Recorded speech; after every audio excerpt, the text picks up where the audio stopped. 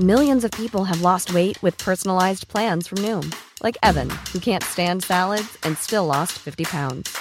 Salads generally for most people are the easy button, right? For me, that wasn't an option. I never really was a salad guy. That's just not who I am. But Noom worked for me. Get your personalized plan today at Noom.com. Real Noom user compensated to provide their story.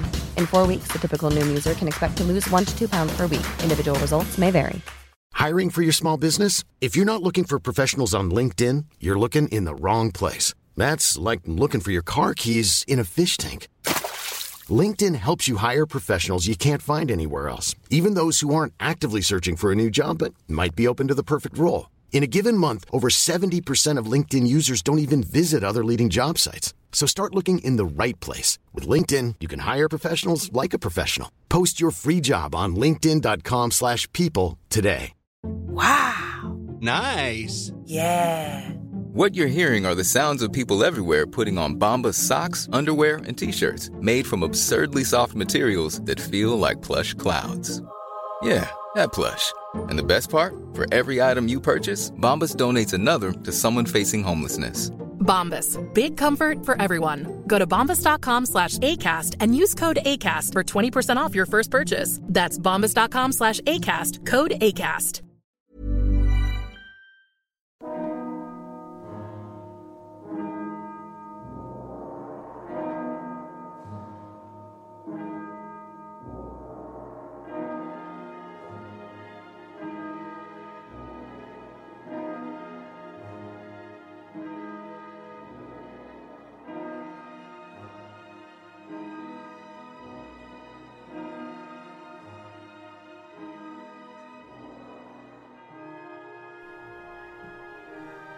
Hello and welcome to the History of Russia. As usual, I'm Damon and this is episode 5, Oleg the Enigmatic. So first of all, an apology is in order, as today's episode is a few days outside of the 2-week release schedule. Now there is, however, mitigation for this inexcusable lapse, as I've recently started a new job and I had a milestone birthday to plan, not mine by the way, which in lockdown presented its own unique challenges. Anyway, I'm sure we've all got problems and things should be getting much quieter over the next couple of weeks and I should be back on track. So before we cover anything new, let's take stock and look at where we've got to in our narrative. We left off last time in the year 879. The Rus have come into contact with the Byzantine Empire through various raids and a treaty, established themselves in Novgorod under the semi-mythical Rurik, and have also set themselves up further south in Kiev under two of Rurik's chieftains, Askold and Dia. But alas, Rurik has now shuffled off this mortal coil, and Novgorod is now in the hands of a certain Oleg, whose job seems to be keeping things warm for Rurik's young son, Igor. So in today's episode, we're going to concentrate on two key chunks or themes. Number one, what Oleg gets up to, and of course, as you've probably come to expect, the sources differ, and not just with the dates, and to be honest, it's a very confusing and conflicting picture.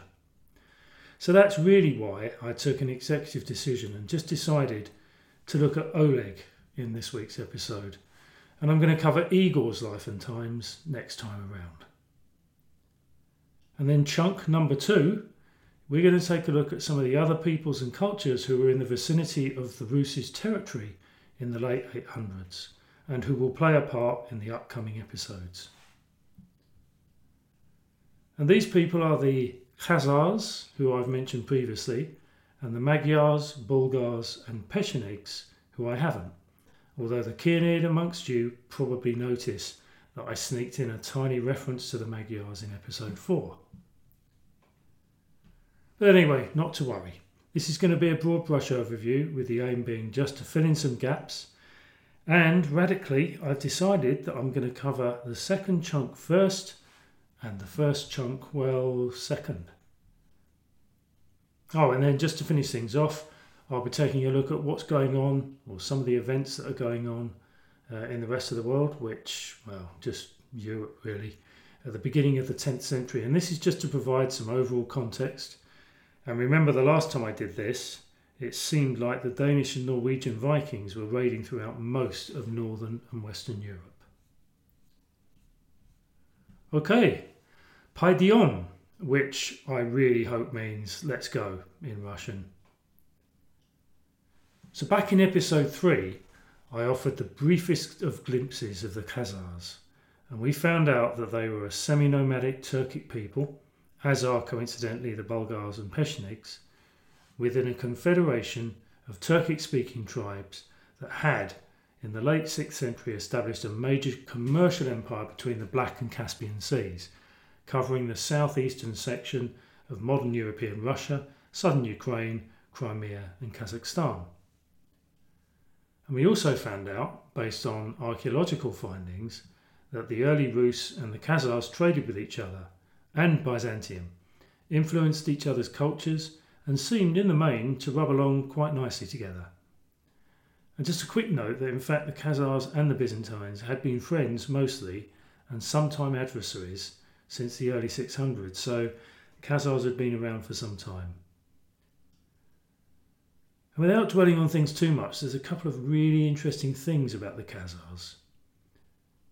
It used to be widely accepted that at some point in the 740s the Khazars converted to Judaism, and that this took place after an Islamic mullah, a Christian priest and a Jewish rabbi had each presented to the Khazarian king the advantages and truths of their relative faiths.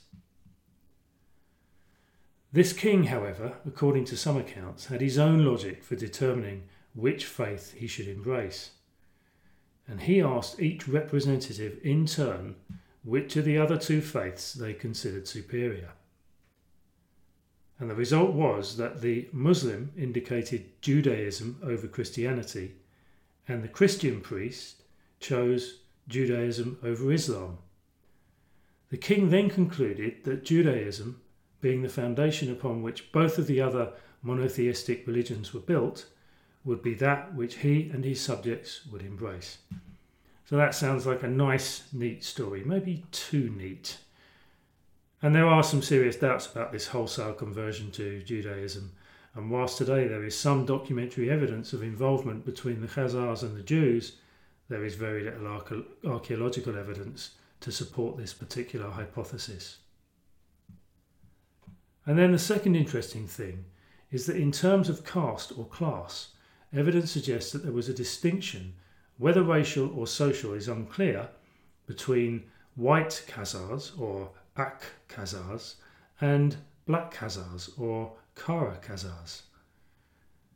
The 10th century Muslim geographer Al-Istakri claimed that the white Khazars were strikingly handsome, with reddish hair, white skin and blue eyes, while the black Khazars were swarthy even, verging on deep black, as if they were, and I quote, some kind of Indian.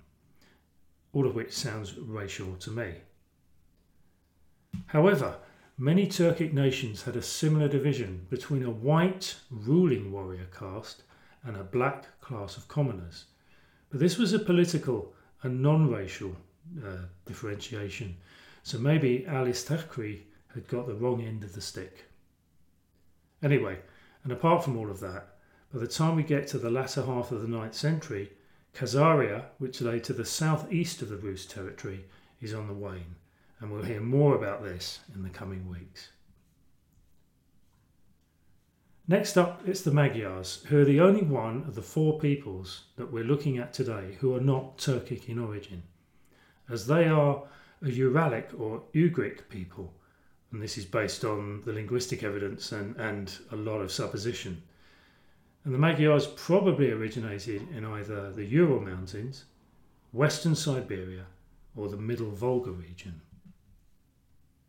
And by the latter part of the 9th century, the Magyars, who are the forerunners of the modern-day Hungarians, are around 3/4 of the way through an east to west, 3,000-year-long, 2,000-mile migration. Bit of a mouthful, I'm sorry. It was a big migration over a long period of time. And they started off let's presume in the Urals, and the endpoint was Hungary. Now currently, at the time of our story, they're located in the western Ukraine, just to the west of the Rus. In the early 900s, they started a bit of raiding themselves, smashing into the territories of present-day Germany, France and Italy, and this 5-decade-long Hungarian expansion was only checked in the year 955 at the Battle of Lechfeld, which effectively ended the raids against Western Europe, but saw the Magyar marauding continue throughout the Balkan Peninsula until 970. Third in the list is the Bulgars. Now the origin of the early Bulgars again remains a bit of a mystery, but nowadays their homeland is believed to have been situated either in Kazakhstan, the northern Caucasian steppe, or that birthplace of a whole plethora of different peoples, the Pontic Caspian steppe. Wherever it was, historians refer to this Bulgar homeland as Old Great Bulgaria. But in the late 7th century, this entity was absorbed by the Khazars, and by the time we reach the late 800s, the Bulgars are split between present-day Bulgaria, or Danubian Bulgaria, southwest of the Rus, and another domain in the Middle Volga region named, unsurprisingly, Volga Bulgaria, which lay to the east of the Rus territories. And in 865, during the reign of Khan Boris I, and this was between 852 and 889, the Bulgars accepted Christianity as their official religion, and in a nod to the Byzantines, it's the Eastern Orthodox variant that they finally settle on. And incidentally, they won't be the last people to go down this route, as we'll soon find out. And then, under the rule of Simeon I between 893 and 927, we have what is considered to be the Bulgarian Golden Age. And last but not least, we come to the Pechenegs. The Pechenegs are another Turkic-speaking tribal confederation who originated in the Volga-Ural region. But by the late 9th century, and under pressure from the Khazars, the Pechenegs were pushed west into the southern Russian steppe, setting up shop on either side of the Dnieper River. Now you're probably thinking, isn't that where the Rus are? Well, and yes, you're right. However, the Pechenegs weren't strong enough to create a true political entity, and were not at this point really seen as any kind of threat to the existence of the Rus state. Yeah, there would have been the occasional raid or clash, but the vast majority of Rus Pecheneg activity during this time was based around trade. Again, we'll hear more about these Pechenegs as we meander on through the 10th and 11th centuries. Okay, nice, short and sharp. That's our first bit of the episode done, so let's just quickly summarise. It's the late 9th century, so the late 800s. The Rus are fairly well established and are bordered by the Khazars to the southeast, the Pechenegs to their south, the Magyars to the west, and the Bulgars to the east and the centre. Millions of people have lost weight with personalized plans from Noom. Like Evan, who can't stand salads and still lost 50 pounds. Salads generally for most people are the easy button, right? For me, that wasn't an option. I never really was a salad guy. That's just not who I am. But Noom worked for me. Get your personalized plan today at Noom.com. Real Noom user compensated to provide their story. In 4 weeks, the typical Noom user can expect to lose 1 to 2 pounds per week. Individual results may vary. Hiring for your small business? If you're not looking for professionals on LinkedIn, you're looking in the wrong place. That's like looking for your car keys in a fish tank. LinkedIn helps you hire professionals you can't find anywhere else, even those who aren't actively searching for a new job but might be open to the perfect role. In a given month, over 70% of LinkedIn users don't even visit other leading job sites. So start looking in the right place. With LinkedIn, you can hire professionals like a professional. Post your free job on linkedin.com/people today.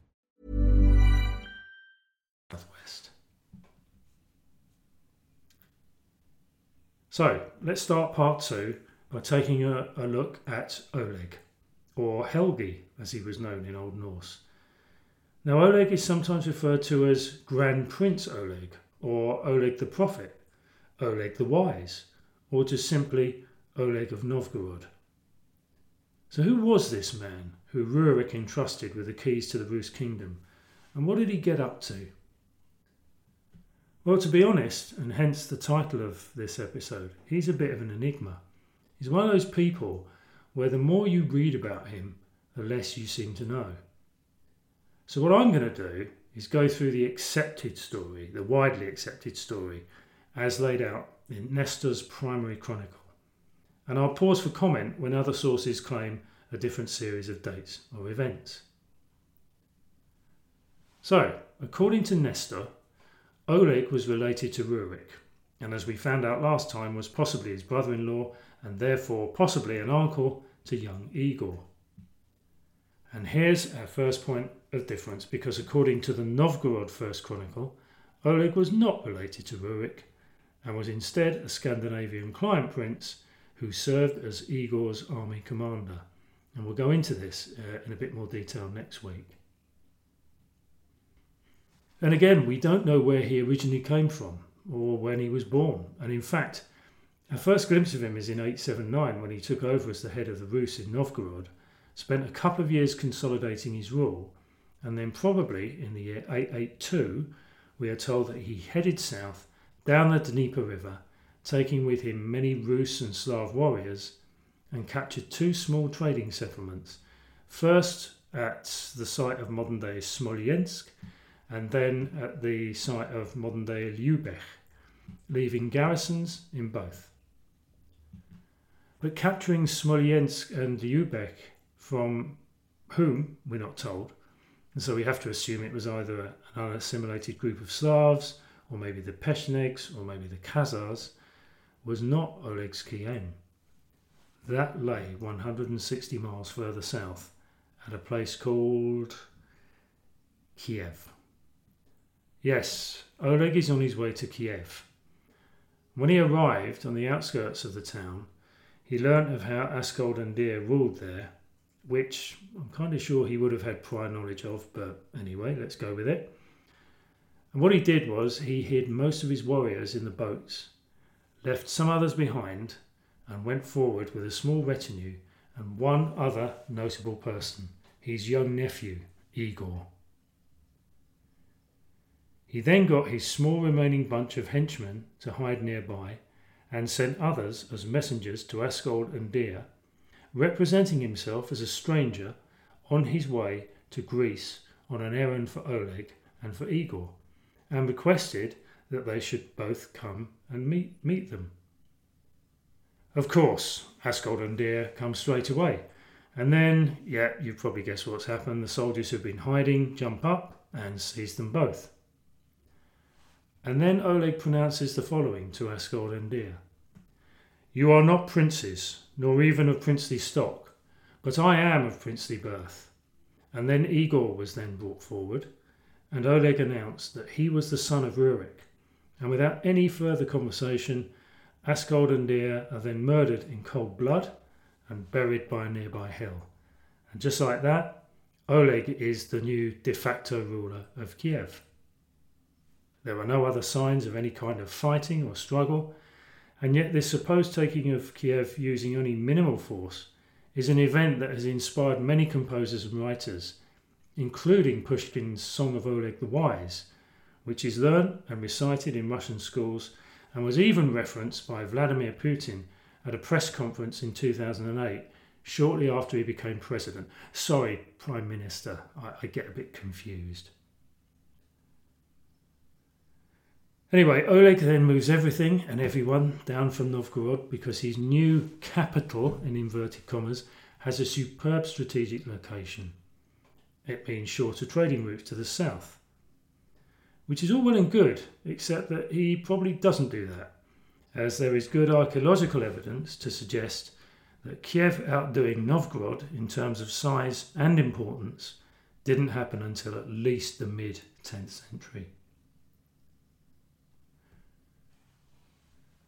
Then the next we hear of Oleg, according to the sources, is in the year 911. Yes, 911. That's almost 30 years after the events in Kiev.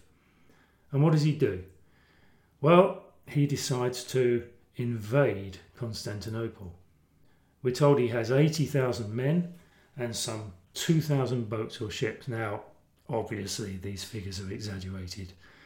And, significantly, there is no mention of this so-called invasion in the Byzantine sources.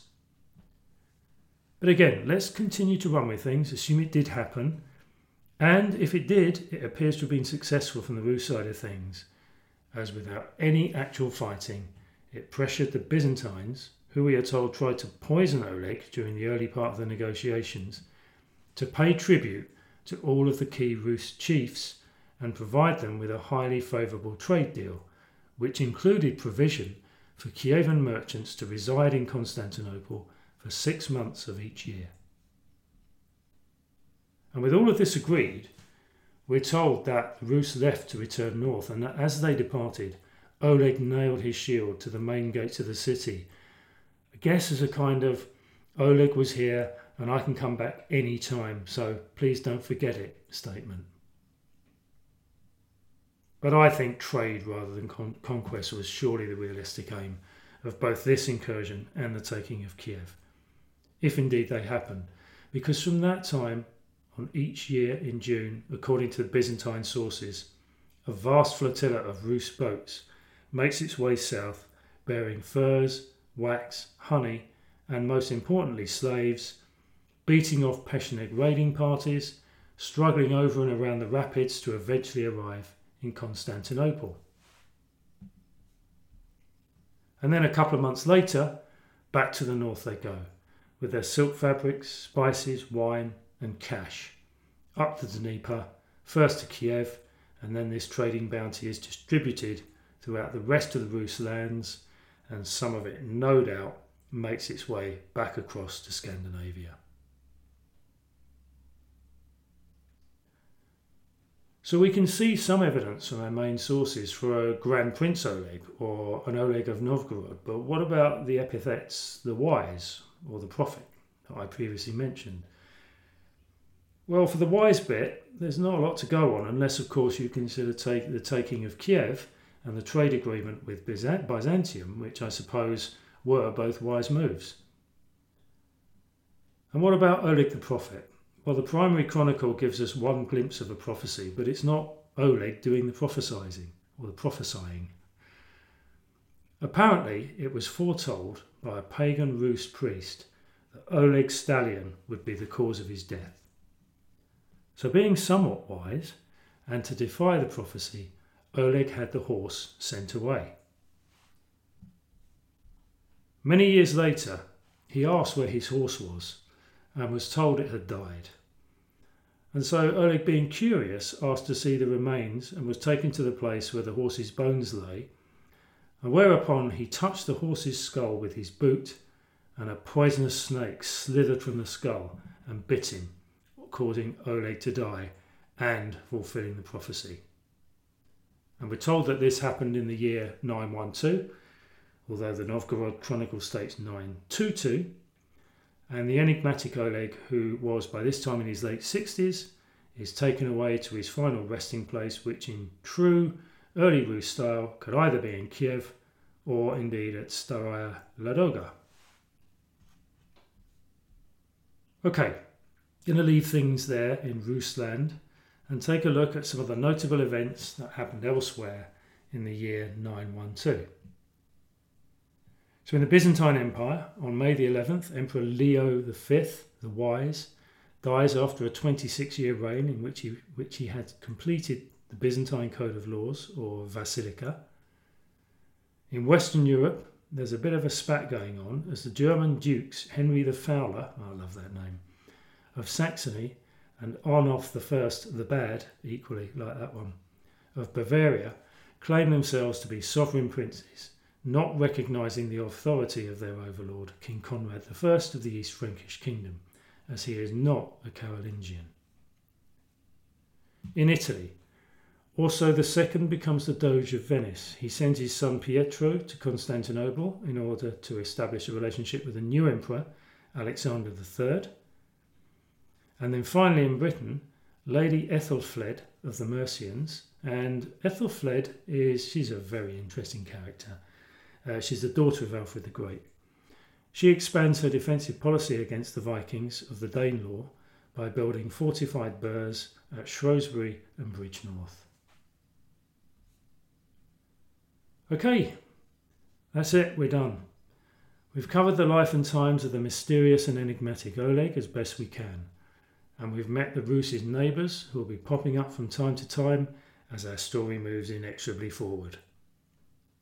Next time out, we'll be taking a look at Igor, Rurik's son, and his wife Olga, and no doubt the sources will be their usual helpful selves. Before I disappear, just a quick mention that the podcast website is historyofrussia.podbean.com. This is where I post any visual aids such as maps, stats and timelines for any of the episodes that need them. And if you want to get in touch, then either leave me a comment via your podcasting platform of choice if you can, or if you've got a question, then drop me a mail at nordicworld@outlook.com. Okay, that's it. Until next time, stay safe, keep your head down, and I'll see you soon.